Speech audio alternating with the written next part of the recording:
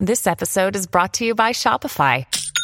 Forget the frustration of picking commerce platforms when you switch your business to Shopify, the global commerce platform that supercharges your selling wherever you sell. With Shopify, you'll harness the same intuitive features, trusted apps, and powerful analytics used by the world's leading brands. Sign up today for your $1 per month trial period at shopify.com/tech, all lowercase. That's shopify.com/tech.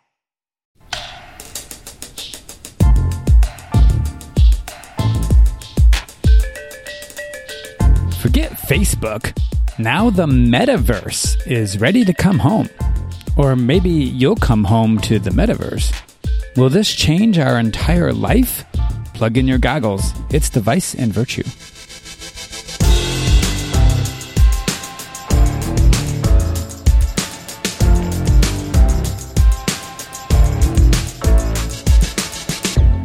Hello, welcome back to Device and Virtue, where we argue the wrongs and rights of technology and faith in everyday life. We're coming to you from Chicago. I'm Adam. And I'm Chris. Hey, Adam. Today we are asking the question, what is the Metaverse? I can't imagine why we would be asking this question today. Maybe it's because I loaded up Instagram, because you're always posting that stuff. And it said, by Meta, when I opened it up. Meta is over everything now. So Mark Zuckerberg announced that Facebook had a new name, and the name is called Meta. Yeah, he went all alphabet. Remember when Google turned into Alphabet? Right. But it was so much weirder. And so now suddenly everybody is talking about the phrase, because he did like this whole... I don't know if you watched the keynote, but he did a keynote video address and like explained like, this is the Metaverse. Right. He did a whole explainer video for like an hour on what is the Metaverse. And now we're going to talk about it. And what's great is we watched it. So now we can talk about it. I mean, we used to say meta, I guess, growing up. Like I always be like, that's so meta. That's so meta.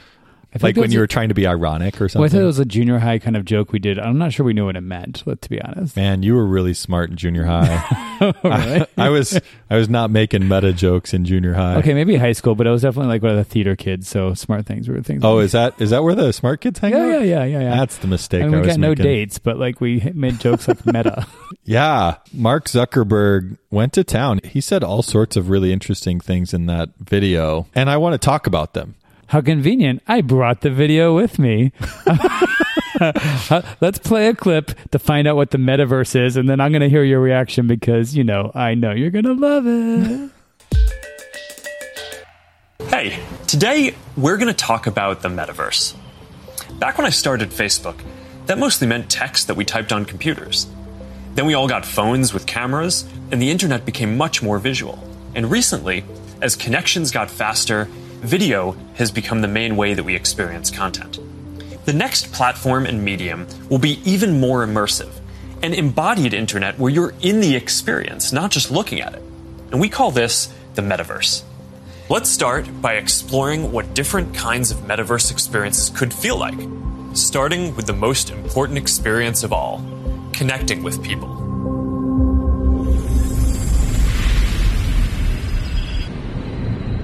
Imagine you put on your glasses or headset and you're instantly in your home space. It has parts of your physical home recreated virtually. It has things that are only possible virtually. And it has an incredibly inspiring view of whatever you find most beautiful. Hey, are you coming? Yeah, just gotta find something to wear. Sure. Just gotta find something to wear. Yeah, this whole time he was naked. If you saw the video, he's just... No. Yeah, he was wearing like his signature black sweatshirt and black pants. By the way, you can go watch this online. We'll link to it on the website. Yeah. And then he turns around and there's like a 3D version of him standing there and he like changes its clothes by waving its hand until he chooses which one he's going to do. Yeah. How's your embodied internet going there, Adam? Oh, man. I struggle to decide what to wear, and I have a finite number of things in my closet. The idea that I might have an infinite number of things in the Metaverse, that sounds like a lot of stress to me. So what was your reaction to the announcement of had you heard of Metaverse before? Be honest. Yeah. Yeah. Okay. Yeah. Because I've heard about it since I was like 14, but I was also a nerd. Yeah, I would say I'm not as nerdy as you. Do you know where it came from, the term? Yes, from where all good things come from, a book. Yeah. right. It's a novel from the 90s, right? Yeah. 80s or 90s? Called Snow Patrol. That's actually completely wrong because that's a band. Snow Crash. Called Snow Crash. Snow Patrol was a 2000s. Not a bad band, actually. They were okay. Dude, Snow Crash was a sci-fi book written in 1992 by a guy named Neil Stephenson. Yeah. And I hadn't thought about it in 20 years, probably not 20 years, whatever. I hadn't thought about it in a lot of years, but I read that in high school. Did you? I totally read it. It's about this like ninja guy. Literally, he carries a sword, wears this all black outfit. It says black as like night or something, like the light gets absorbed into it. And he's running around like sort of solving crime, but also like he's... But it's also like he's in a digital world. And the whole thing is like everybody's an avatar. Everybody's a digital virtual being, and they run around on this thing called the street. And the street. Wait, the street. Like this is the hood. No, exactly. Really? Okay. Yeah, and like so this guy turns out he was like a programmer. They said that America has fallen in the world, and the only things we're good at is coding and delivering pizza really fast. And really, that's what it's like. And so this guy is one of the guys that wrote one of the pieces of code that created a lot of the metaverse, and then suddenly everyone's in the metaverse, and now we're in this world where a bunch of corporations control this digital world that's everyone in, and they call it the metaverse. And Neil Stephenson, the fiction writer, made this up. Right. And that's what Mark Zuckerberg is referencing when he's talking about the metaverse. Right. He's referencing a dystopian novel. Right? You're absolutely right. Yeah, it's definitely a dystopian novel. But it's a word that most people outside of the sci-fi world and your sixth grade self hadn't really heard of, and so he can kind of make it whatever he wants. Because that's why I asked you, because I was with friends like last week, and I was like, had you heard of the word metaverse before Mark Zuckerberg did this announcement? Yeah. And everyone's like, no. Someone's like, I've heard of multiverse, I think, in my physics class. You know? Right. And then, like, I think even Zuck said, he's like, I think most people would think of Spider-Man or something when they think of the metaverse. But it's not Spider-Man. It's this next version of the internet, right? Right. So I think for me, the most popular version that I think of when I think of the metaverse is The Matrix.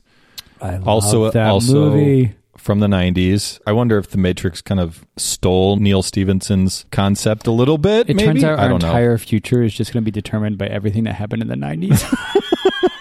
So instead of jacking in with that like sharp spike that goes in the back of your head in The Matrix. Jacking in. Wow. Yeah. You're right. That's what happened. There was this weird and it was like needle that was like creepy. It went in your spine. Yes. But instead of that, you put on a virtual reality headset. Yeah. Basically. Yeah, Mark starts talking about VR goggles, like virtual reality goggles. And we've seen these, like it's Oculus is the big brand that Facebook owns. Yeah. There are other brands out there. HTC Vive, Microsoft HoloLens. Yeah. And some others. Some people have these at home. We haven't bought one yet. Honestly, I don't own one yet. But some people have them. They bought them for Christmas, like to play some games. Yeah, they're like $300 or $400. The Oculus one is. But this is like imagining that everyone has a headset like this, and they're ubiquitous, and you have them at home or work, right? Or you have a version of augmented reality glasses. Everybody wears glasses. Half the planet wears glasses. You're wearing glasses right now, but I know you just want to do it to look smart. Yeah, that's true. They're just hipster glasses. But then over a layer of clear glasses, you might have a layer of graphics that would kind of tell you what you're looking at, and sort of like what Google Glass was from a few years ago. You remember that? They did not succeed. They didn't well. Yeah, and that's why I think it's kind of bold that here Mark Zuckerberg is like, we're going to try Google Glass again 5 years later or whatever, and maybe learn from Google's mistakes and try and make it better or something. Exactly. Okay, so tell me for real, back to my original question, what was your reaction? The metaverse. Gut check.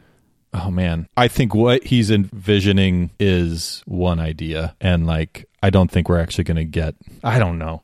I don't think we're actually going to get to what he's envisioning, but I think there is a future that includes more graphic technology. What do you think? See, I thought you were going to be like, bah, this is terrible. The end is coming. I'm skeptical that it'll be realized. That's Oh, I see. Okay. But the vision of it, and we'll get into it, but I see some potential signs that like we could head in this direction in some significant ways. What's your take? I mean, I watched the video and him doing it, and I wanted to be scared. Come on. Mark Zuckerberg is just sort of robotic, no matter what you think about him. Like, he was trying so hard in this video. He tried really hard. Mark, you did a really great job. I just want you to hear that. Except sort of not. Like, it's just like still like, oh, the human connection vibe is like, he's like, I feel like someone's editing his eyes to make it look better. Like, and he pauses in awkward spots. Like a podcast co-host, I know. Are we talking about me right now?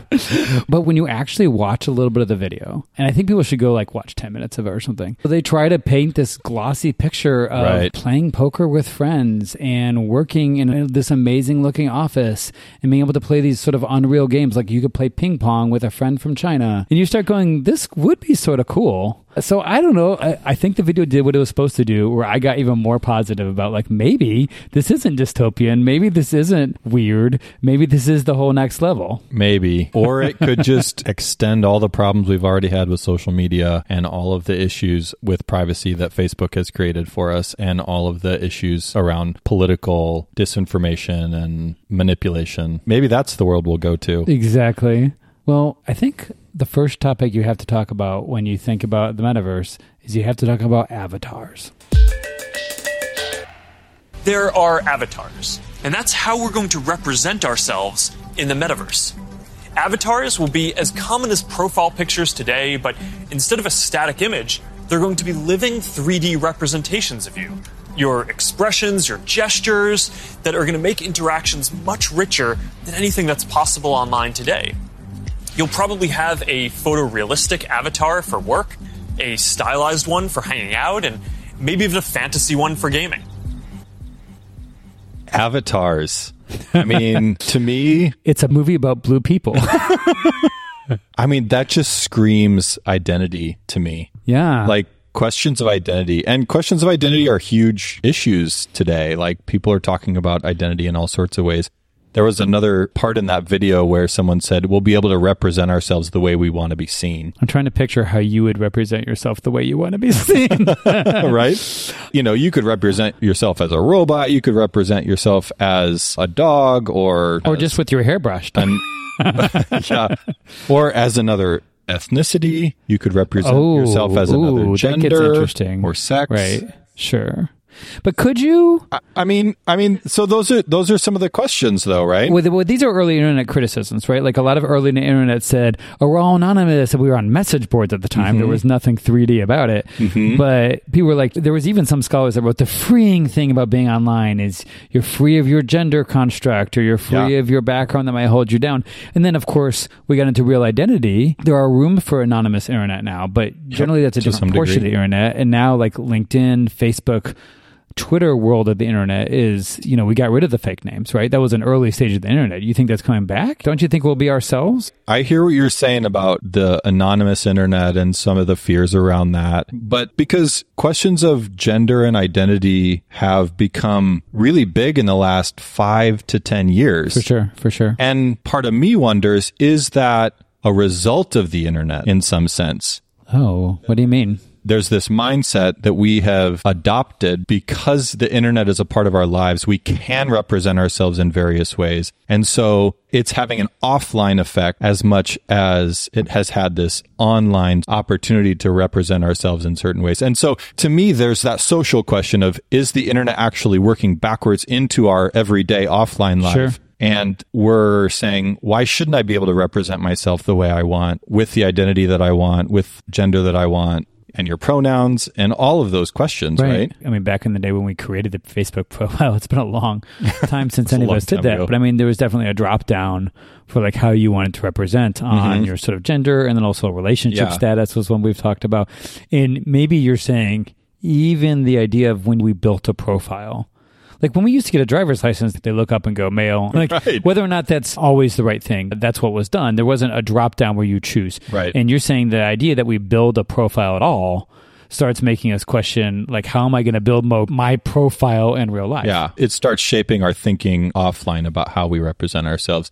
And that includes clothing. I use clothing to represent myself in certain ways, right? I might wear more masculine clothing or more feminine clothing, or what? I discovered when I was young, when I was leading a couple organizations, I was the youngest leader in the room a couple times. Okay. And I discovered that I needed to wear a little bit nicer clothing. Yeah. Because I think I got more respect just by wearing a nicer collar. Yeah.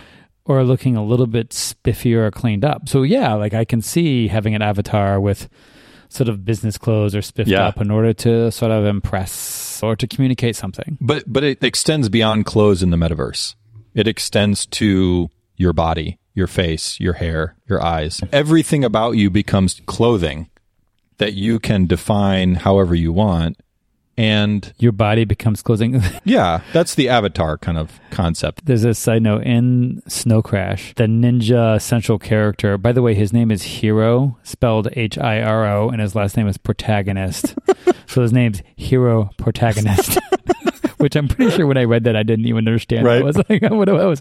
But Hero Protagonist goes into like a bar or something and slashes with his sword, sort of kills this other avatar. And he says, this is a glitch in the metaverse because we didn't have any code for what shows inside a body. It's just all the outside of the body. And so it falls open. And I think this is one of the little things he's saying. He's like, it looks like skin, clothes and skin, but it looks sort of hollow underneath. There's no body parts. There's no blood. And you look inside and you can like lift it up and see the backside of the skin. And I think the author was almost pointing to what you're saying is like you were putting on even the body types, everything, you're putting on something. Yeah. And for me, it moves into a theological question of when God creates us, he gives us bodies. Okay.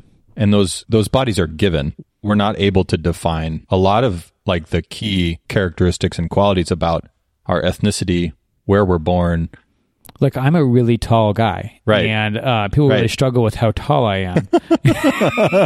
and of course, I'm lying because I'm 5'6". And yeah, I don't have a choice on that. And that actually gets incorporated into who I am. Yeah. I remember a couple months ago, I met a guy on Zoom, and then we met in person, and he was like 6'6". And I was like, I thought you were short. I thought you were normal. Right.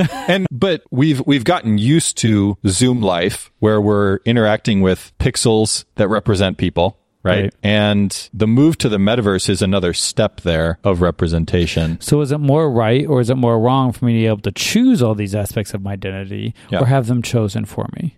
Well, and to me, there's a question of what is valid about what God has given me as a person? And what does it mean if I jettison everything about what God has given me in order to define for myself what my identity is? Who gets to define what my identity is? Is it me? Is it someone else? Is it God? And that's a pretty significant question that I think the metaverse begs to be answered from a theological standpoint. Well, clearly the answer that Zuck and even people that don't like Zuck would give would be that you're the only person that can define you. Yeah. But I think we might also say that that's actually not the healthiest approach to being human. Mm-hmm. That actually part of who defines us includes our families, our church, our community, and the one who made us. Right. And that givenness. It's funny we have a contradiction, right, in the cultural narrative on this, because we have one narrative that says self-determination is the essential virtue. Okay. I can choose my pronouns. I choose everything about me, you know? Mm-hmm. Right. But then we also have these touching movies about people feeling longing for their lost birth mother, and they feel like part of their identity is missing because they don't know who that is. Or even about identifying with an ethnic group that we're from and wanting to really reconnect to those roots or understand that. Mm-hmm. And these are stories of a group giving us that identity, not ourselves, actually. Right.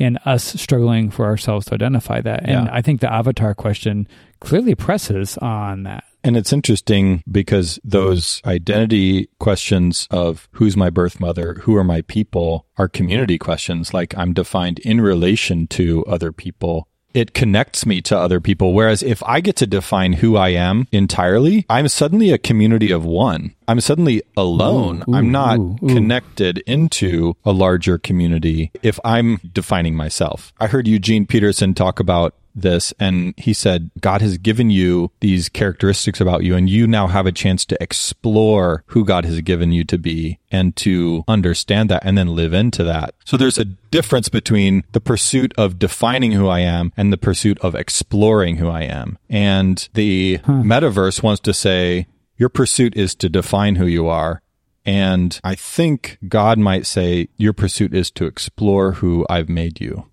Well, it makes me wonder, though, if you could actually have a metaverse identity thing where you could explore but then somehow settle. So I don't know if I agree with you entirely that it is automatically unlimited exploration, but actually I do sort of think with a sinking feeling that that's probably what it would be. But you're right about relating to other people. In fact, that actually reminds me of... Can I bring up Zuckerberg again? Because he talked about these home spaces with other people.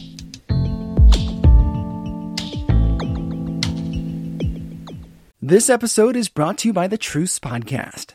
I'm sure you've been there. You're at an event, a dinner, a small group, and someone says something like, "If you're a Christian, you have to vote Republican." Huh. That raises an interesting question. How did evangelicals like me get to the place where we just assumed we'd all vote one way? This season on the Truce Podcast, we're diving deep into the complexity of the 1970s and 80s to understand how evangelicals tied themselves to the Republican Party. It's a story that involves murder, corruption, redemption, and our need to be heard. I'll be talking with celebrated historians like Rick Perlstein, Pulitzer Prize winners Francis Fitzgerald and Jesse Eisinger, and some of the best guests I've ever had. Truce is the show that uses journalistic tools to look inside the Christian church. We press pause on the culture wars in order to explore how we got here and how we can do better.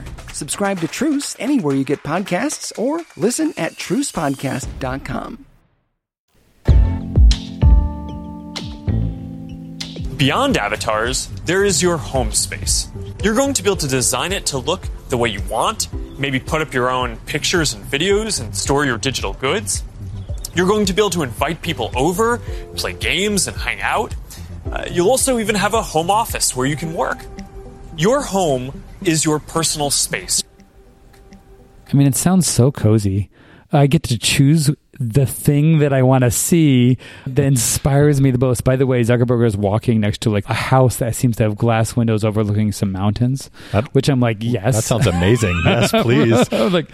We're in Chicago. There are no mountains. And there's a cozy fireplace. Yeah, that's true. No mountains here. Or I could just put I could have a skyline view of the city anywhere in the city. Yeah.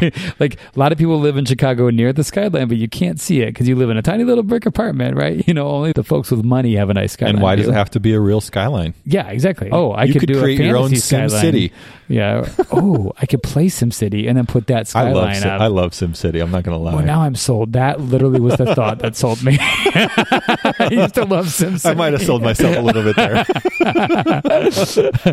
So, I mean, the question of identity is the questions of presence and relationships. Like, what are we present to and who are we present to? And even place. My friend Thomas would kill me if I didn't say place. The most fascinating part about all that, the connection between the place and the people, would be that idea of home. Like, what is home to us? Home is a big, deep concept I've loved thinking about in my life for a long time. Yeah. Like, where is home and how does it created?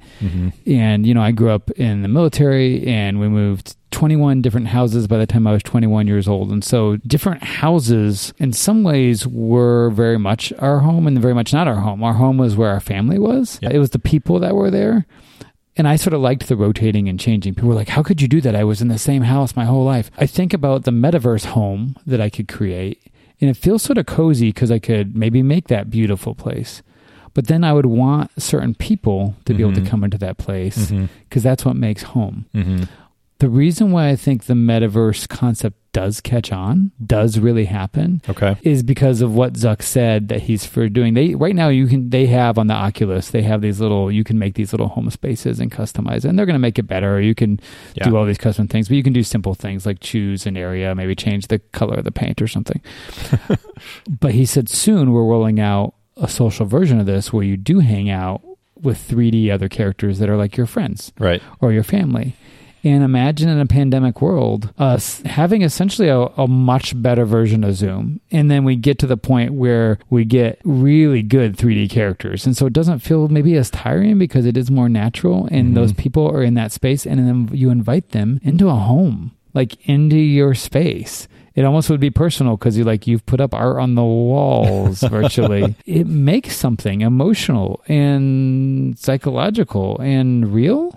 And see, I'm just imagining like the wallpaper that people put on their home screens on their computers. And like, some have really beautiful images. It's repeating dinosaurs. Yeah. And some people have, really ethereal, interstellar visuals. That's true. And you're going to see the concept of home diversify as much as anyone's home screen on their computer is diversified. And I find that interesting because the concept of home then becomes less cohesive in some ways socially, societally. And there's no like one way of defining what a home looks like or feels like. Do you think it actually reverses back to something? So a lot of people live far away from their family, say. And so a lot of us, we might go home for the holidays. The holidays are getting close. Like you might go home for the holidays, but otherwise you live in a different city. And some people have a lot of good friends. Other people don't. You and I have a lot of friends in the city, but we've also been around a long time. Right.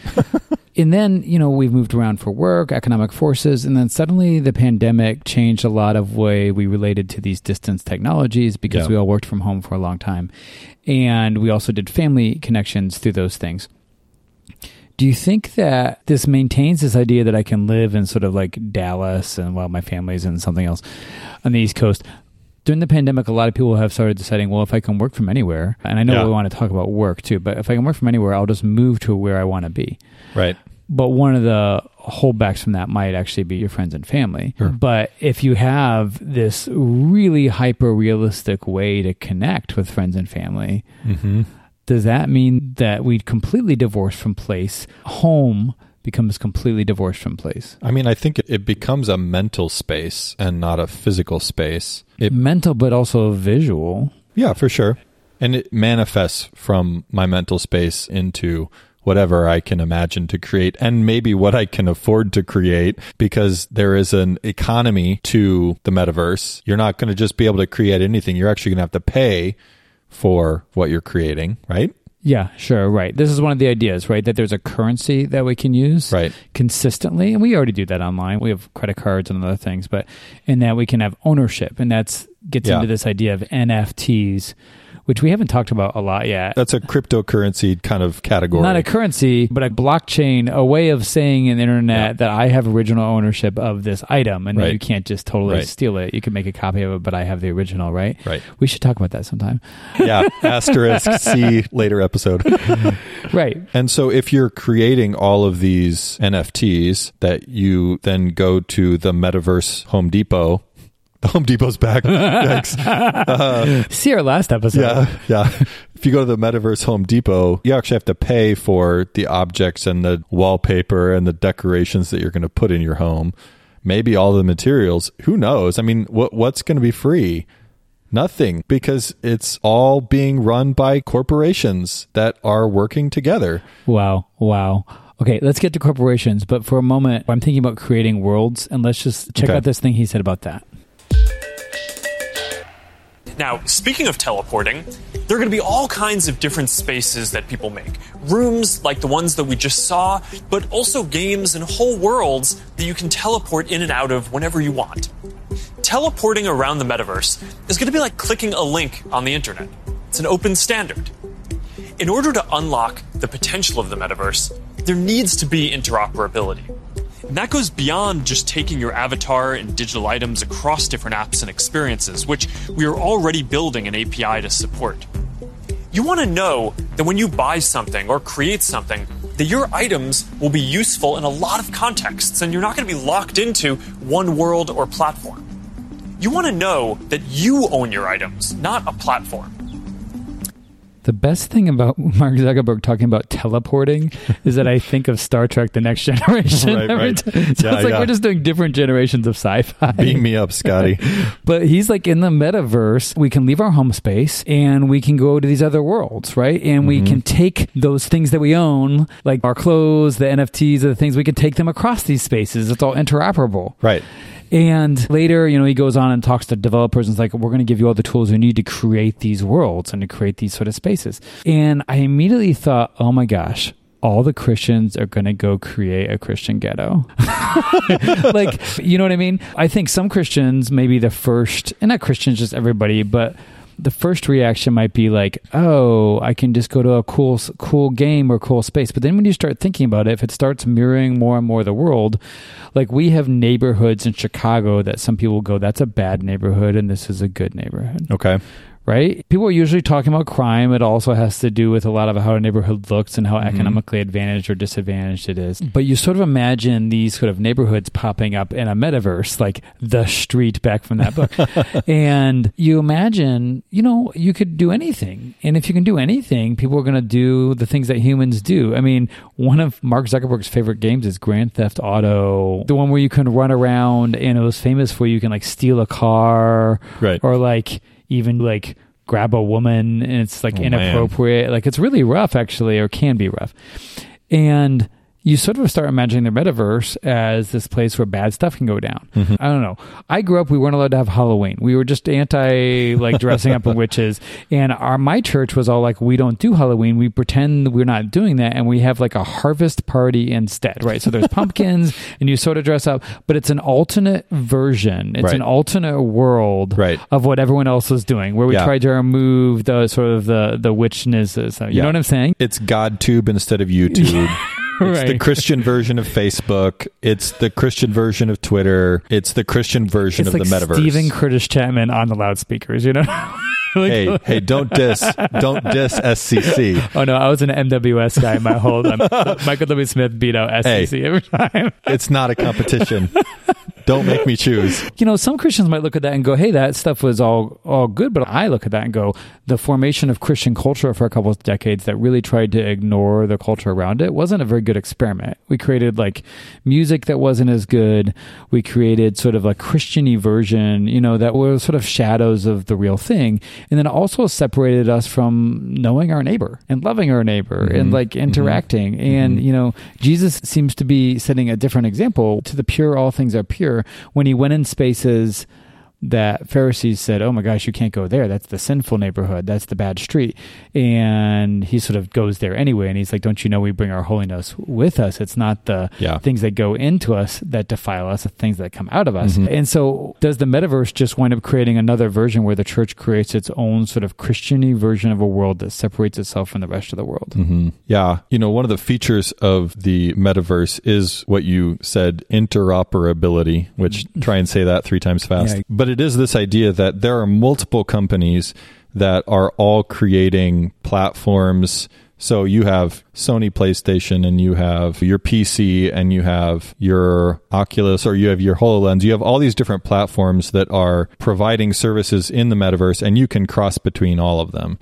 And you can take your avatar across all of them. And so just like a hyperlink will take you anywhere, it's usable in any place. It's not like Facebook, I have one profile, Twitter, I have another profile, and it's really hard for me to connect the two of them. Like I'm literally taking the same photo and trying to manually upload it to the two of them. This is saying that actually you have one sort of meta profile, if you will, and that goes with you everywhere to all these places. They're trying to make it seamless across all these different platforms. And so it's this multi-platform metaverse. And obviously, as one critique, is any company really going to let that happen? Including Facebook, which says they think they want to. Because whoever really owns it makes a lot of money. Exactly. And for me, the question related to what you're saying is, okay, so even Mark Zuckerberg says, we need more than just Facebook. We need lots of companies cooperating to make this happen. But he's saying we need a lot of companies to make this happen. So he's not saying governments, he's not saying nonprofits, he's not saying churches. Yeah, sure. And so he's saying there's a lot of companies that are going to define the metaverse and sustain the metaverse. And so it's within this context that anyone who participates in the metaverse exists. And so it's already defined by a corporate incentive and financial vision of the metaverse. They're casting an economic vision of this world. So even if you create a CCM version of the metaverse, a Christian ghetto of the metaverse, you're still working within the structures and systems that are established by corporations, even if they are collectively cooperating to make it cross-platform and seamless. Sure. So you're saying that some of the same things that happen now, like some of the same weaknesses that churches may have because they're in the same cultural system, could happen there as well. Yeah. And so the idea of making a Christian ghetto on the metaverse is paradoxical because you're complicit with the systems of power that are sustaining the ghetto that you want to create. Yeah, and outside the discussion of the church, it makes me think that some of the same groupings that we already struggle with in society in general, race and class and other things, actually in this Mark Zuckerberg sunset mountain land sort of seem to melt away, and you can freely move between zones. But how people act, what we always say is these technological systems carry the same sin and grace, right? That we humans carry. And we can picture the metaverse creating all these sort of enclaves, for better or for worse, which both can be empowering, right? You know, especially, we've heard the witnesses of minority voices saying it can be empowering for me to be with people that are similar to me, that helps me see where I can go. At the same time, that can become dividing and maybe reinforce. The metaverse maybe has, like we always say, McLuhan talks about how technology is essentially crank it up on one particular factor of something. They sort of accent one something while numbing the other thing. And maybe this creates the ability to create your own spaces, despite the fact that you're supposedly interoperable, that you can move everywhere, that maybe you don't.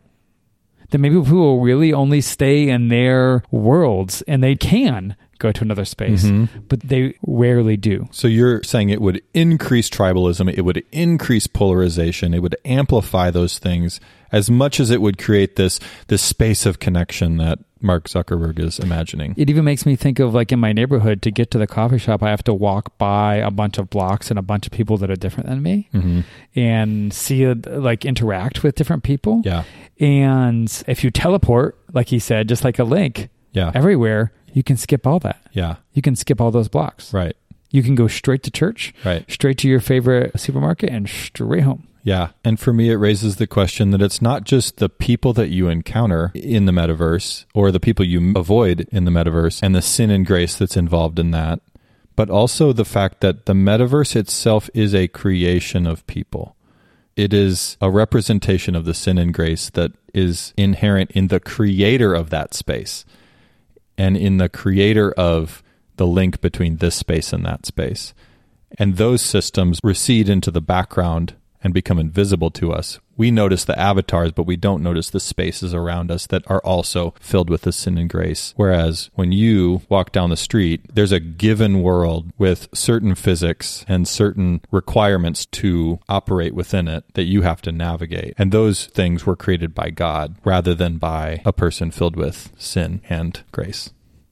Okay, yes and no, though. If I'm walking on the block, let's just remember, I'm in a world where God created maybe the physics, and maybe I see some trees, but the brick houses are actually a creation that I'm walking by, are a creation of the people, and there's a jointness to the created world. And so I go, in that way, maybe the metaverse isn't that different. People are creating it, and what you're saying is the spaces would carry the sin and grace. Just like we know that in Chicago, when Mayor Daley built a 8-lane interstate highway right down the middle of the south side on a very particular block. It just happened to be the block between his neighborhood and the black neighborhood, that in physical space, you could create a division by using huge amounts of concrete. Yeah, maybe the physical world does carry the marks and scars of the sin, in that case, definitely the sin of our co-creating.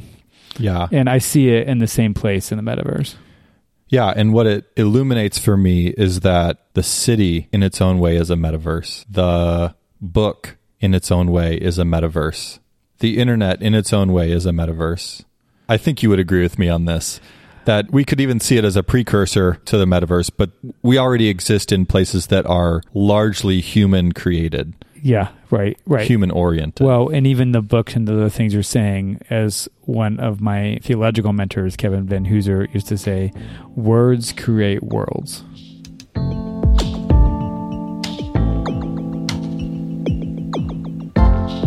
I'm genuinely optimistic about work in the metaverse. We know from the last couple of years that a lot of people can effectively work from anywhere. But hybrid is going to be a lot more complex, when some people are together and others are still remote. So giving everyone the tools to be present, no matter where they are, whether as a hologram sitting next to you in a physical meeting or in a discussion taking place in the metaverse, That's going to be a game changer. I think this could be very positive for our society and economy. Giving people access to jobs in more places, no matter where they live, will be a big deal for spreading opportunity to more people. Dropping our daily commutes will mean less time stuck in traffic and more time doing things that matter. And it'll be good for the environment.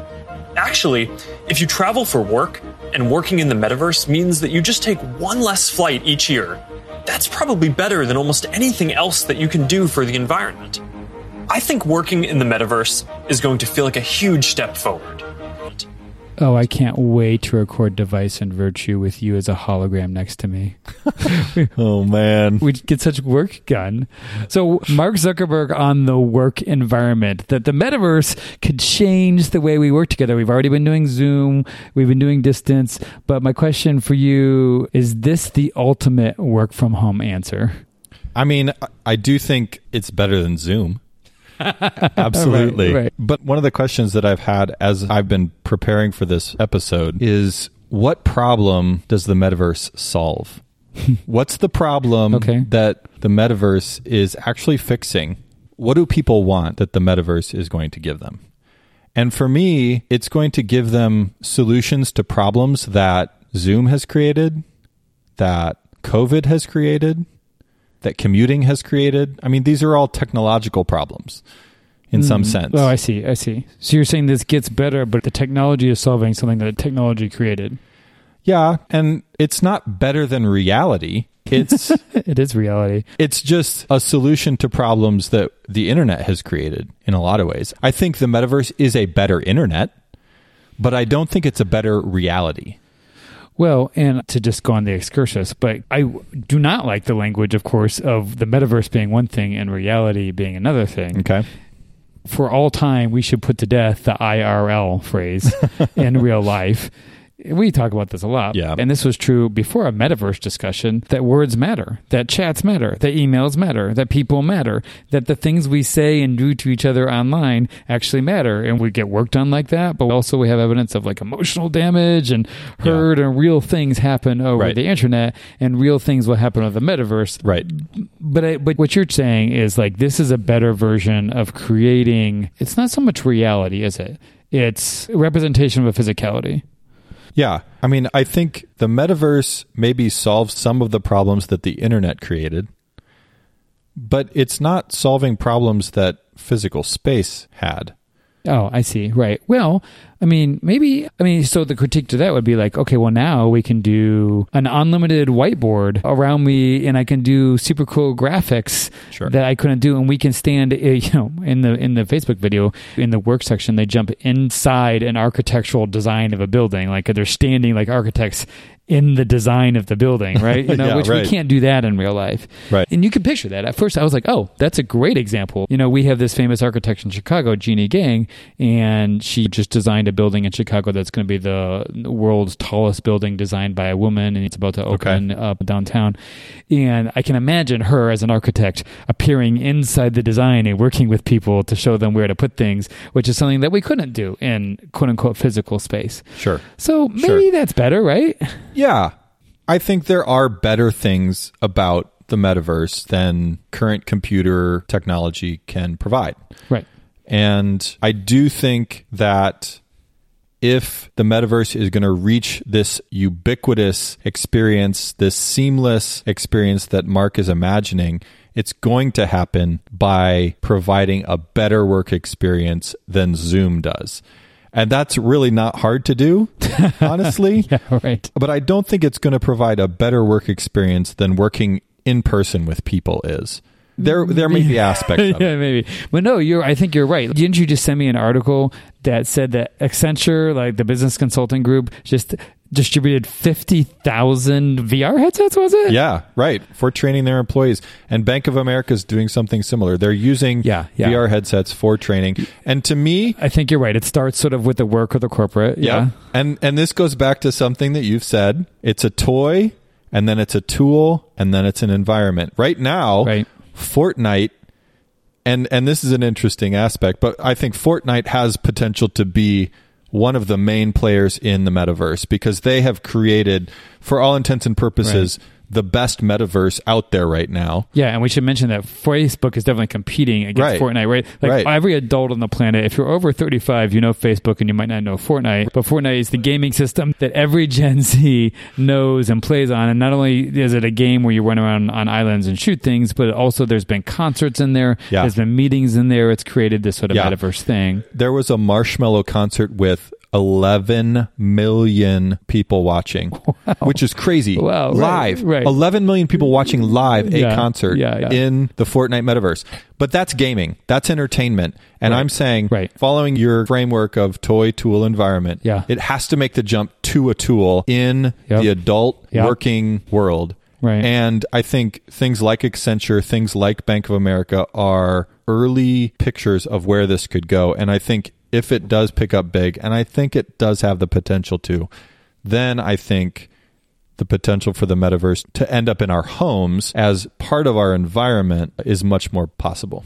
Yeah, because if you've used it at work, and then it becomes a lot easier to like bring it home and start using it for natural everyday things that you don't think about. For all of those 14-year-old boys who have been playing Fortnite and will be entering the workforce in 10 years, they're already there. They've already been trained for it. Oh, sure. And when I was 14, I was always just reading Snow Crash and imagining what it could be. They've been doing it. Yeah, exactly. Right. And so that, to me, makes a strong argument that the metaverse does have potential.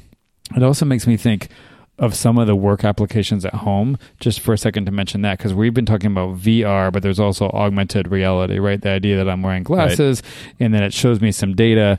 And like, for instance, the other day, one of our drawers broke in the kitchen, when like the back panel popped off, and we had to pull it out, and we were trying to like figure out how to reattach it. And I was like, do you use nails here or do you use screws? And then we looked up a YouTube video to try to figure it out. But imagine if I could turn on glasses and ask a carpenter or someone that installs kitchen cabinets to walk me through it for a second. So they're seeing what I'm seeing. I'm pulling out a drill, and they're like, okay, drill down a little bit lower. Yeah. And that'd be their job. Right. And then I'd be paying for that service. So that's almost a work in the home thing. But that would feel really weird now. But once you've done it in your corporate job, you could also do it there. And that's still a tool example, but it comes home. Yeah. And that's how it moves into that third phase, like you're saying, of environment.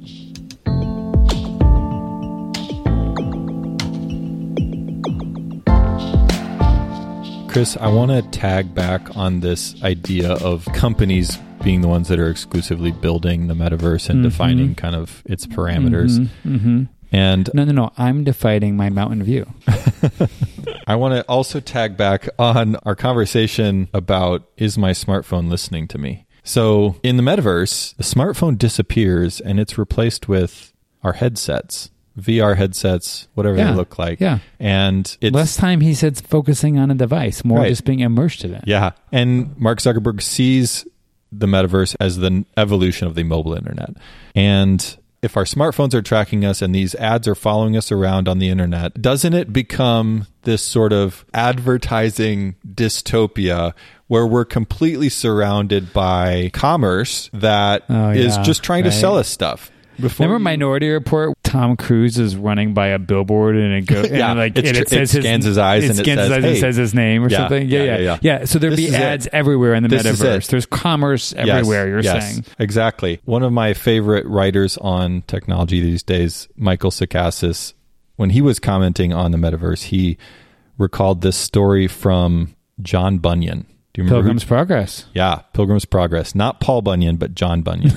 Yeah, different. And he writes this: the most violent episode in John Bunyan's 17th century allegory occurs at Vanity Fair. Vanity Fair, right? It's not just a magazine. Yeah. It's actually something that came from Pilgrim's Progress. Modeled after the old medieval and Renaissance fairs, they were chiefly traveling centers of trade and commerce. So imagine like a traveling mall, a mall that like went around. Yeah, bright tents, purple strips, I don't know. Right, all this stuff. The Robin Hood cartoon movie, which that's going to mean we reference that movie twice in a row. Fantastic, I love it.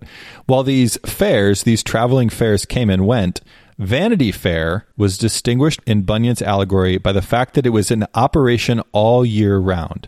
While passing through the fair, the main character and his companion are beaten and berated. The friend is eventually martyred. And what was their crime? They refused to buy something. And I love this story because I think it depicts something of the reality of the metaverse. If you don't buy anything, you don't exist there. Yeah. Wow. Who am I? I'm a consumer. Yeah. Yeah. Who am I in the metaverse? I'm exclusively a consumer. I am exclusively a user. I have no identity if I am unwilling to buy anything. Yeah, you're saying a metaverse that's shaped by corporate forces is going to inherently be an economic, they want you to be an economic engine.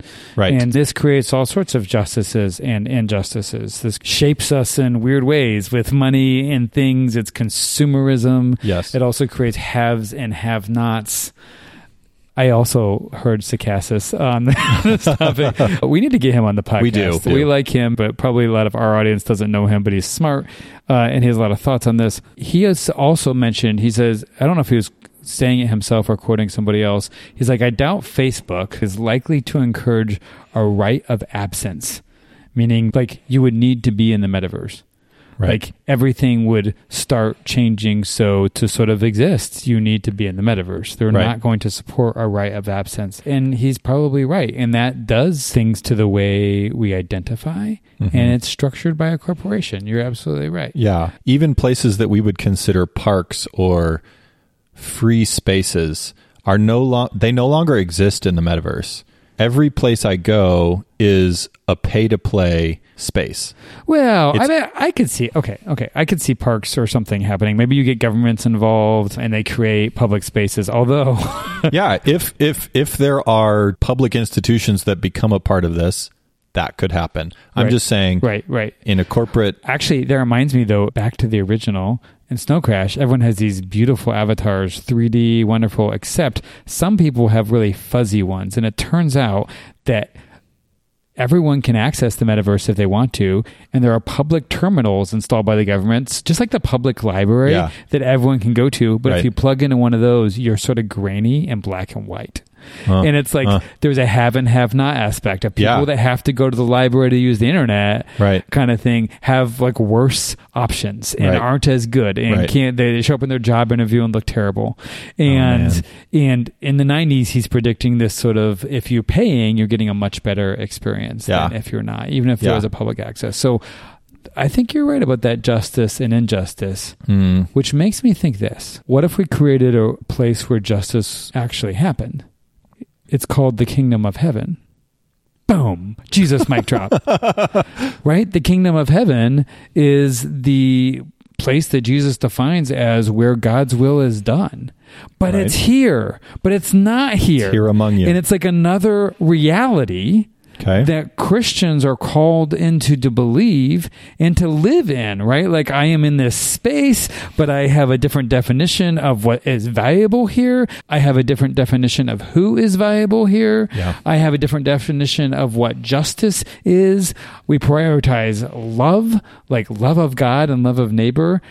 I mean, I know I was talking about the Stephen Curtis Chapman Christian ghetto before, but like, could the metaverse, maybe I'm being too ridiculous with this, but is the metaverse be a place where we can create a world where people are treated in a way that God would treat them, the kingdom of heaven space? Man, like you said, it's a place of both sin and grace, and I have a hard time imagining that it could be. And so, man, I do think it does have the potential to be a place where grace breaks in and where heaven breaks in, where the kingdom of God breaks in. But I do think that the kingdom of God is spiritual reality, not only a spiritual or invisible reality, but I think it is a spiritual reality. Right. And just like the metaverse. And I think the metaverse is structured on a material reality. It is entirely built using electricity. Doesn't it feel like there's parallels? Like I see parallels. I definitely see parallels. This entering this sort of alternate reality, but it is the reality and it is real, but it affects the reality. Yeah. But I think the way that the kingdom of God breaks into the metaverse is through God's people. Because it's people who are spiritual and material at the same time. The metaverse is material only, and it's not until the people of God enter the metaverse that the kingdom of God could break in there.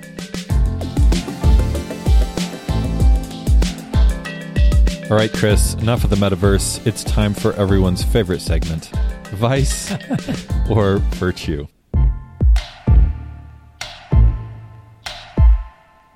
Microsoft Windows wallpaper background.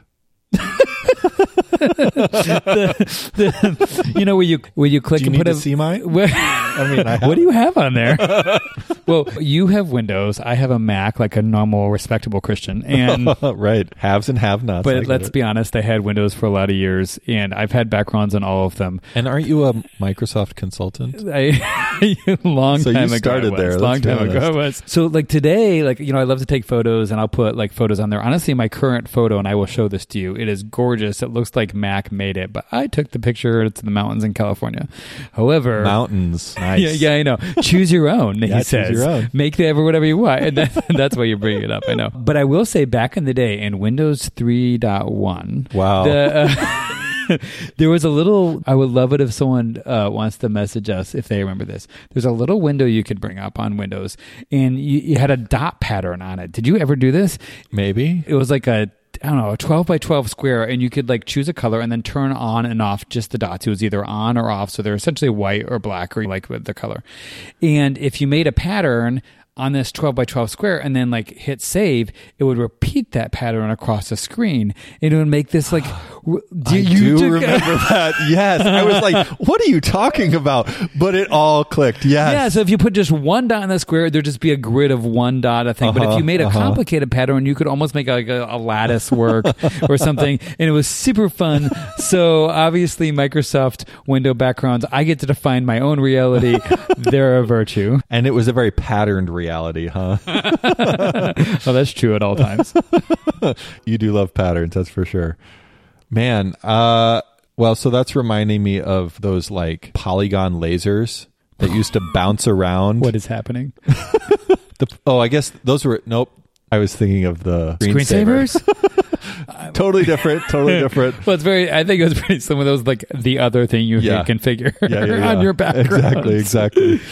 Oh man. So I looked at my background just now and I realized I don't have anything. Look at this. I don't have anything. It is literally a black background. I don't like it's a black screen. It's like if you don't put anything on it. Which is funny. Like, clearly I don't pay attention enough. You're going to be the most boring person in the metaverse ever. I know. My house, I'll just be like, I am not paying for that. You're like, I am not who wants to come over? And we're all like, don't text them back. So I guess it's a virtue because it would be better if I did it. Right. Get some beauty in your life, Graber. Absolutely. I do not know what I'm doing. Well, you know what? If you create a virtual home space, I will come over and help you pick out some things to make it a little bit better, okay? Thank you. You'll spend all my cryptocurrency. I will spend all your cryptocurrency and give away your identity to Facebook. Oh, it'll be too late by then.